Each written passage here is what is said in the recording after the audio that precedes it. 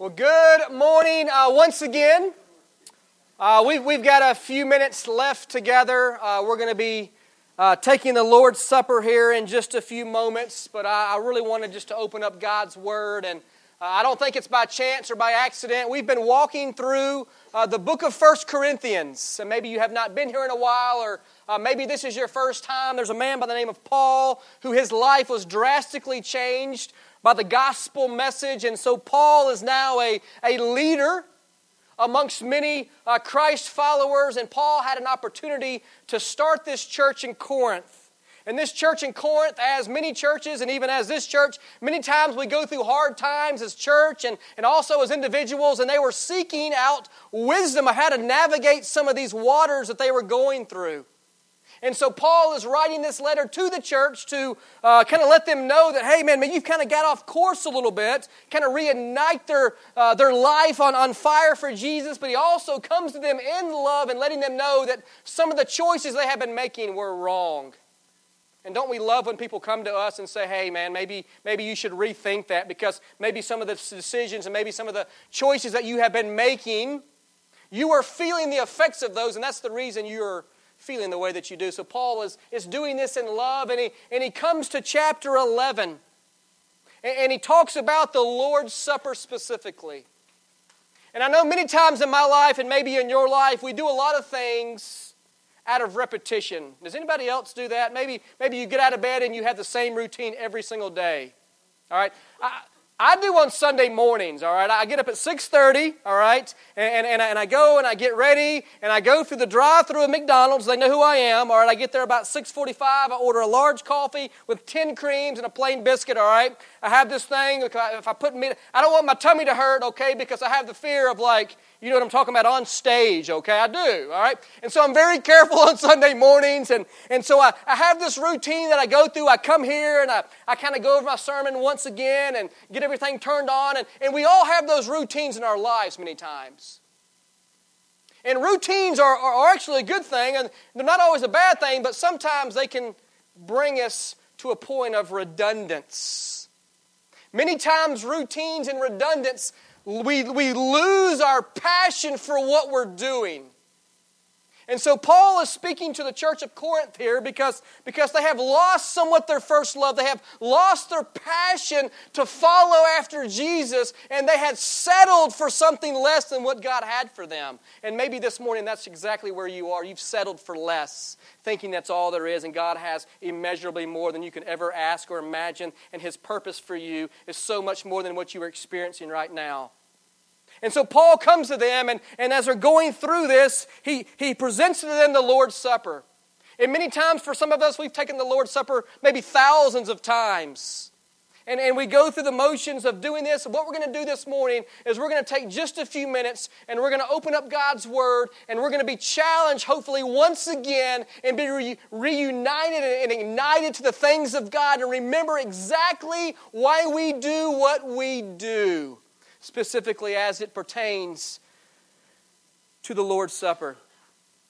It's very interesting because the Lord's Supper, the Last Supper, communion, the sacraments, many of us, depending on our upbringing of church, all specifically point to the exact same event as we will read here in 1 Corinthians chapter 11.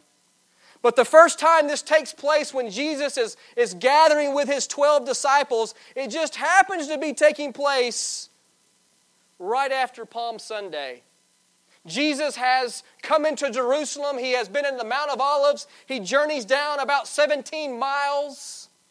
And He comes to Jerusalem, and there's a festival going on, and it's called the Passover Festival. And it's very interesting because the Passover Festival is something that they celebrated every single year since the time in which God delivered the Jewish people from the Egyptians hundreds and hundreds and hundreds of years before.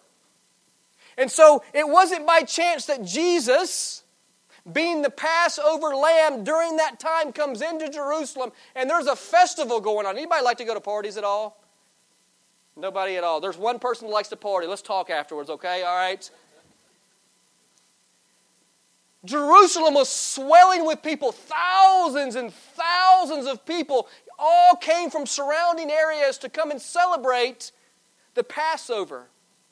And so as Jesus is riding into Jerusalem, the people are celebrating and laying down palm trees where we get Palm Sunday. They're waving them, they're singing, and they're praising God.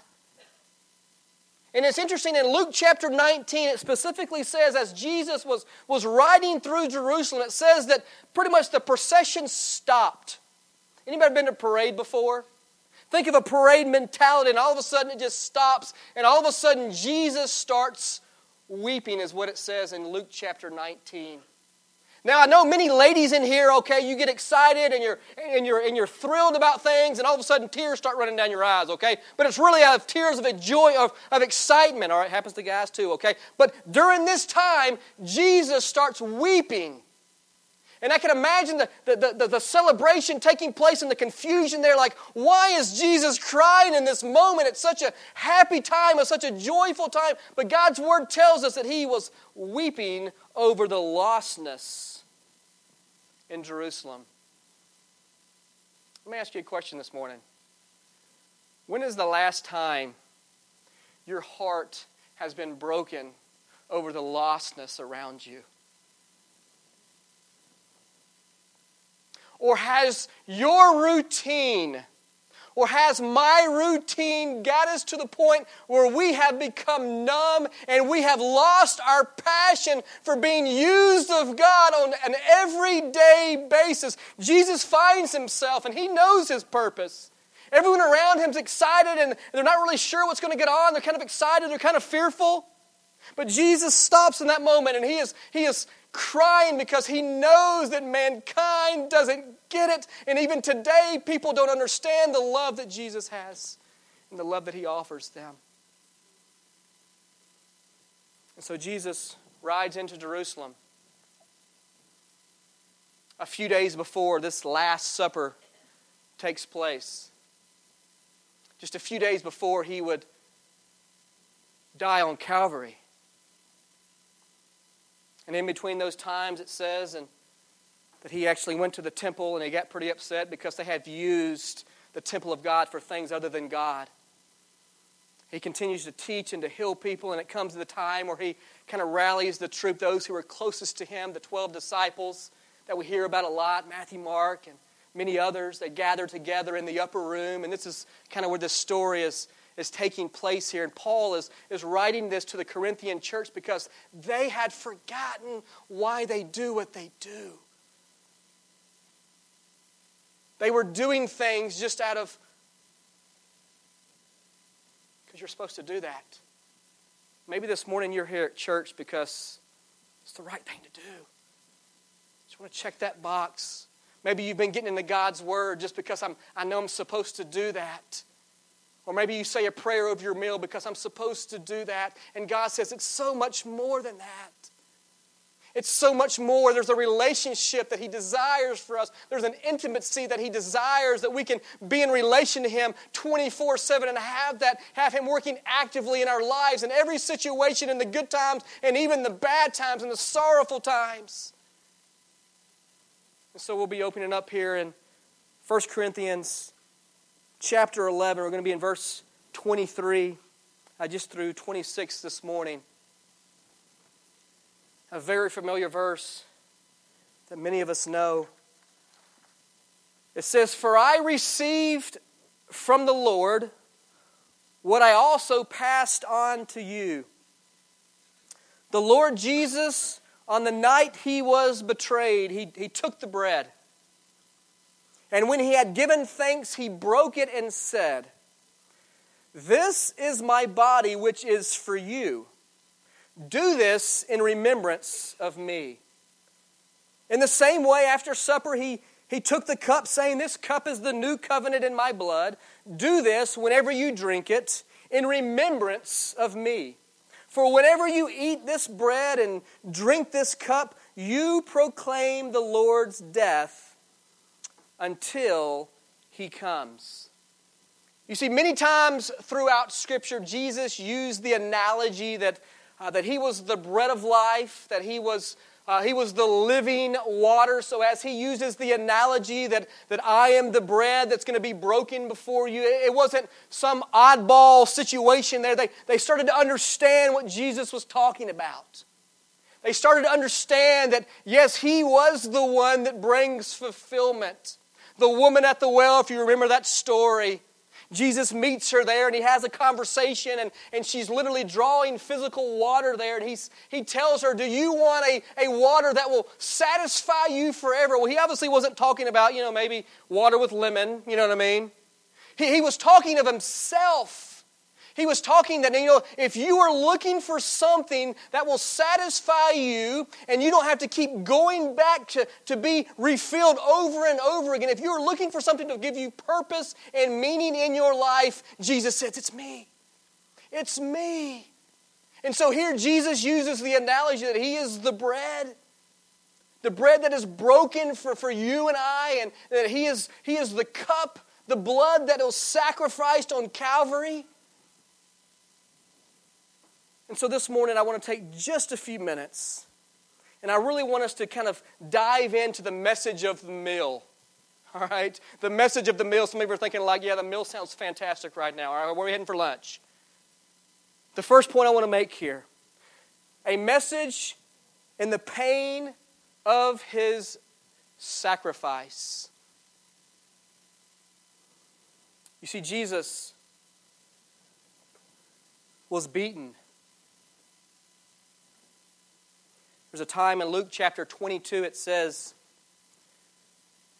that they blindfolded Jesus and that they were beating Him and they were taunting Him, and as they were beating Him, they were saying, well, Jesus, why don't you prophesy? Like who's hitting you now? He was beaten. He was also whipped. Matthew 27 tells us that He was whipped with a cat of 9 tails. It was a whip that literally had 9 pieces of leather, about 18 to 24 inches long, and they had pieces of glass attached to it. They had different shards of things that would when it was whipped, it would literally it wouldn't just hit you, but it would literally grab the skin and just rip you apart. And so not only was He beaten, he was whipped. He was spit upon. He was mocked. His beard was plucked out. He was stripped naked amongst all of those who were around Him. Can you imagine the shame in that moment? And then, as we know, He was nailed to the cross and He was crucified. You see, during that time, the cross was used for the most horrendous, the most horrific criminals. We know that Jesus was not there alone on Calvary. We know there was 2 other men, one on His left and one on His right. Both of these men were there because they deserved to be there.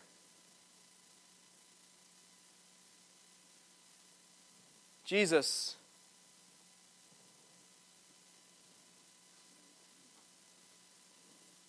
was broken for you and I on Calvary.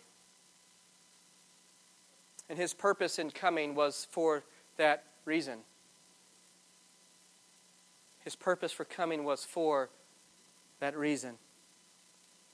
Romans chapter 5, verses 6 through 8 says this, you see, at just the right time, when we, speaking of us, when we were still powerless, Christ died for the ungodly.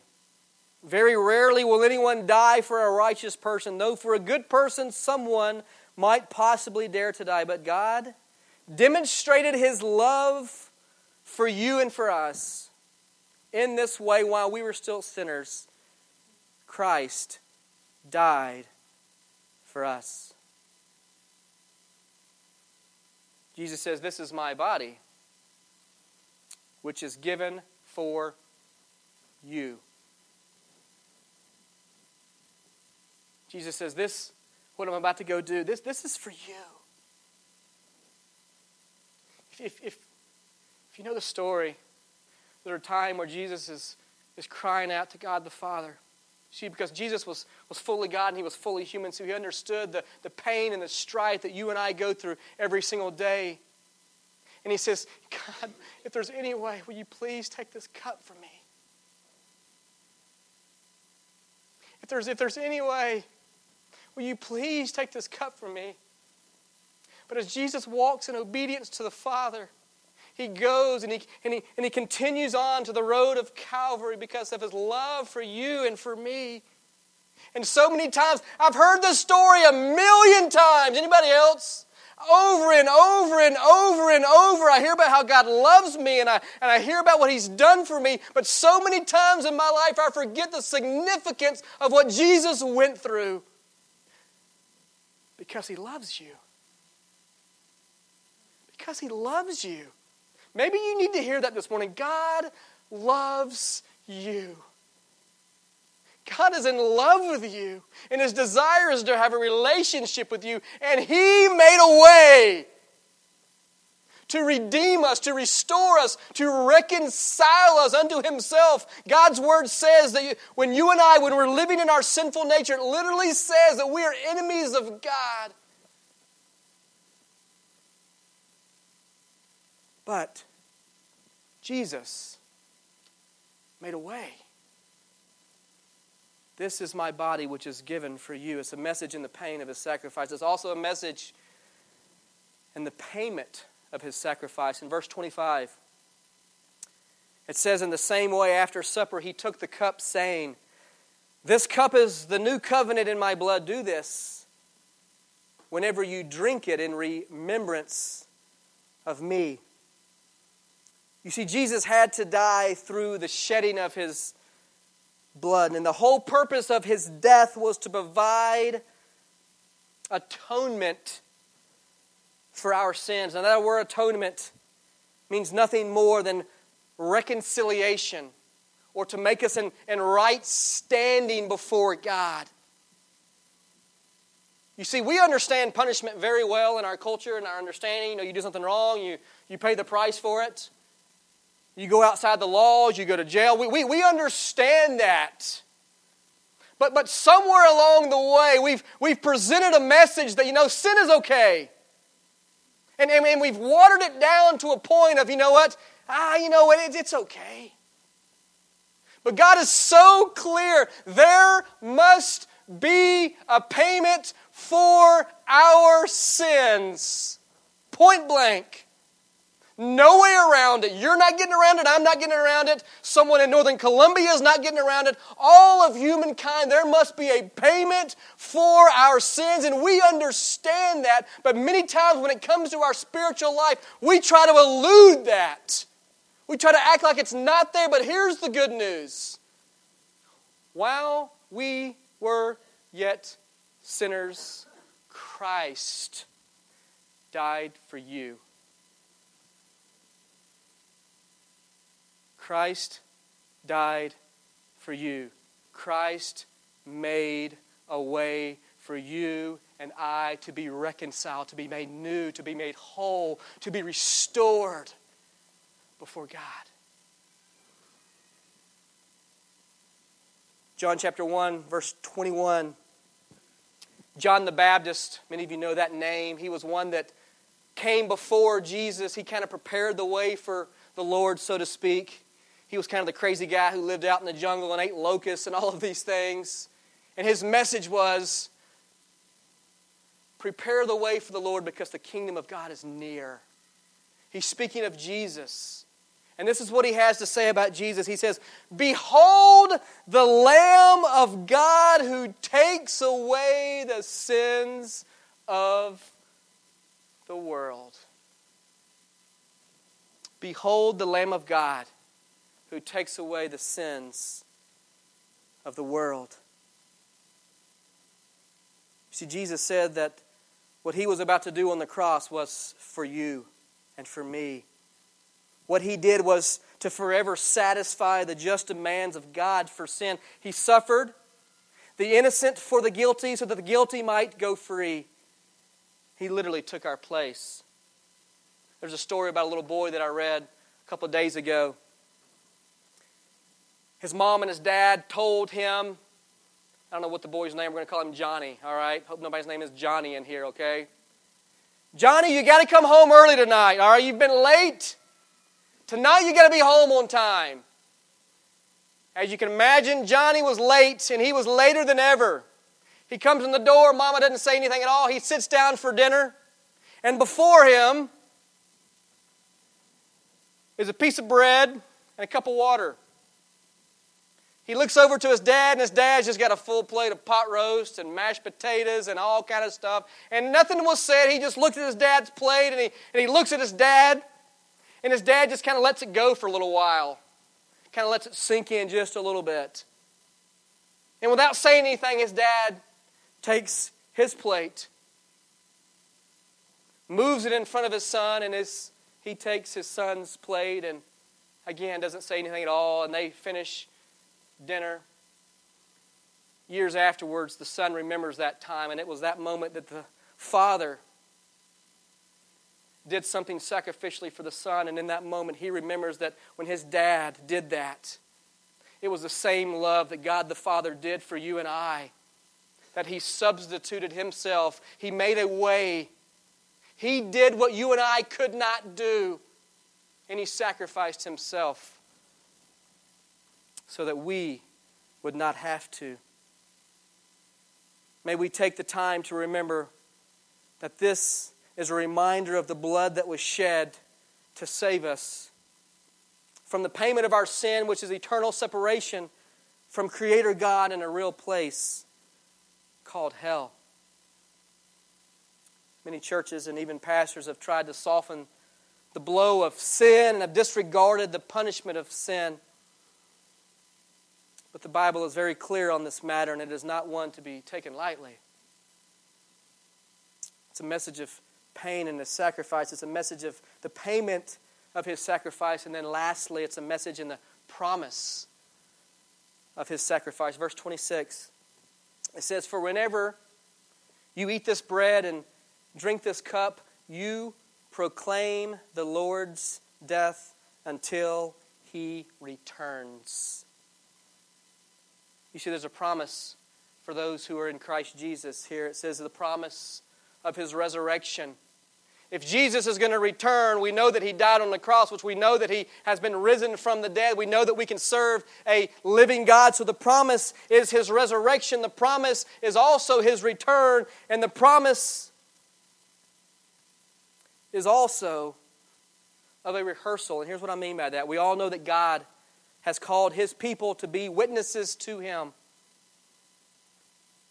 However, we gather in this place and partake of the Lord's Supper as we're about to do, and we have the opportunity to make a united corporate statement concerning our faith in the Lord Jesus Christ. Because here's the thing, not only is the message for those who are in Christ, but the message is hope for those who have yet come into a relationship with Him. So maybe this morning, maybe that's where you're at. Maybe you've just been wrestling with this whole God thing. Maybe it's been a joke to you for a long time. And maybe you're in a place where you know that God is speaking to you. You know there's something there. And you feel like God is calling you. And you feel like God is opening your heart. And maybe you're scared. Maybe you're fearful of letting go of that situation or whatever that thing is in your life. Maybe that's where you're at right now. You see, just like Jesus had to surrender His life, you and I have to do the same. God's Word says that we must have faith in who Jesus is, but it has to go beyond that.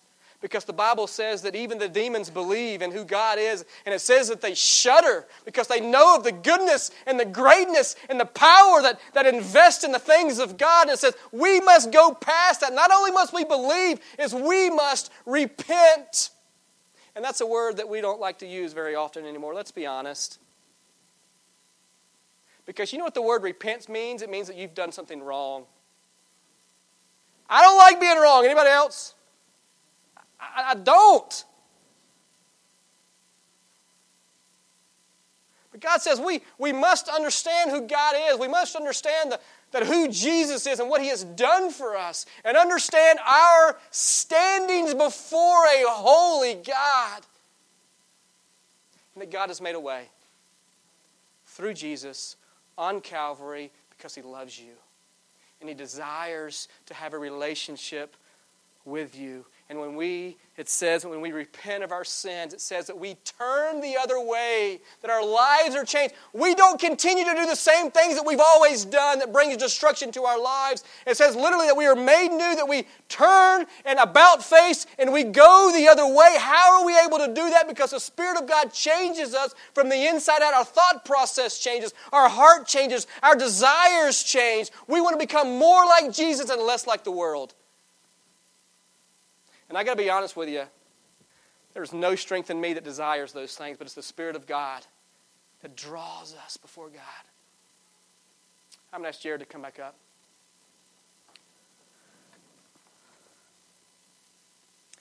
In just a second, we're going to have an opportunity to take the Lord's Supper. Maybe this is just like brand new to you and you're wondering what we're about to do. As it says here in 1 Corinthians chapter 11, it's just something that we do as Christ followers, as a church. For those who are in Christ, there's so much significance in this. This is really the root of who we are in Christ. That His body was given to us. It was broken for you. And the blood that was spilled on Calvary was given for atonement for you. For the things that I did.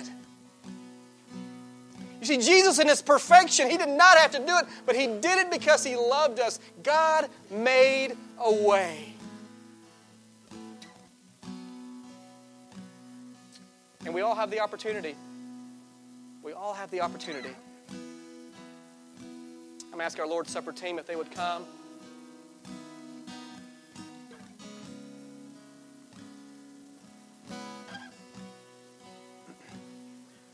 Paul speaks just after these verses in chapter 11.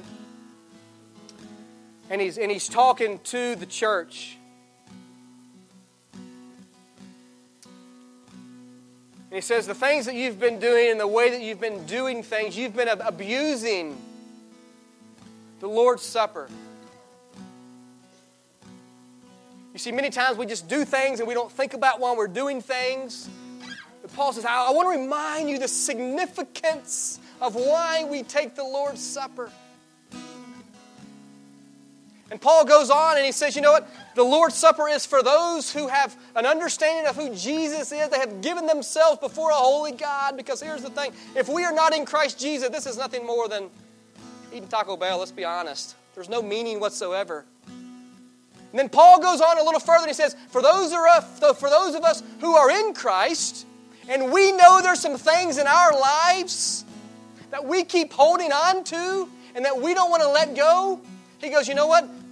You need to let it go this time. He goes, you need to deal with that. Don't worry about the meal. And just let it pass on by. Deal with what's in your heart because that's the desire that Jesus wants. This is nothing more than bread and grape juice.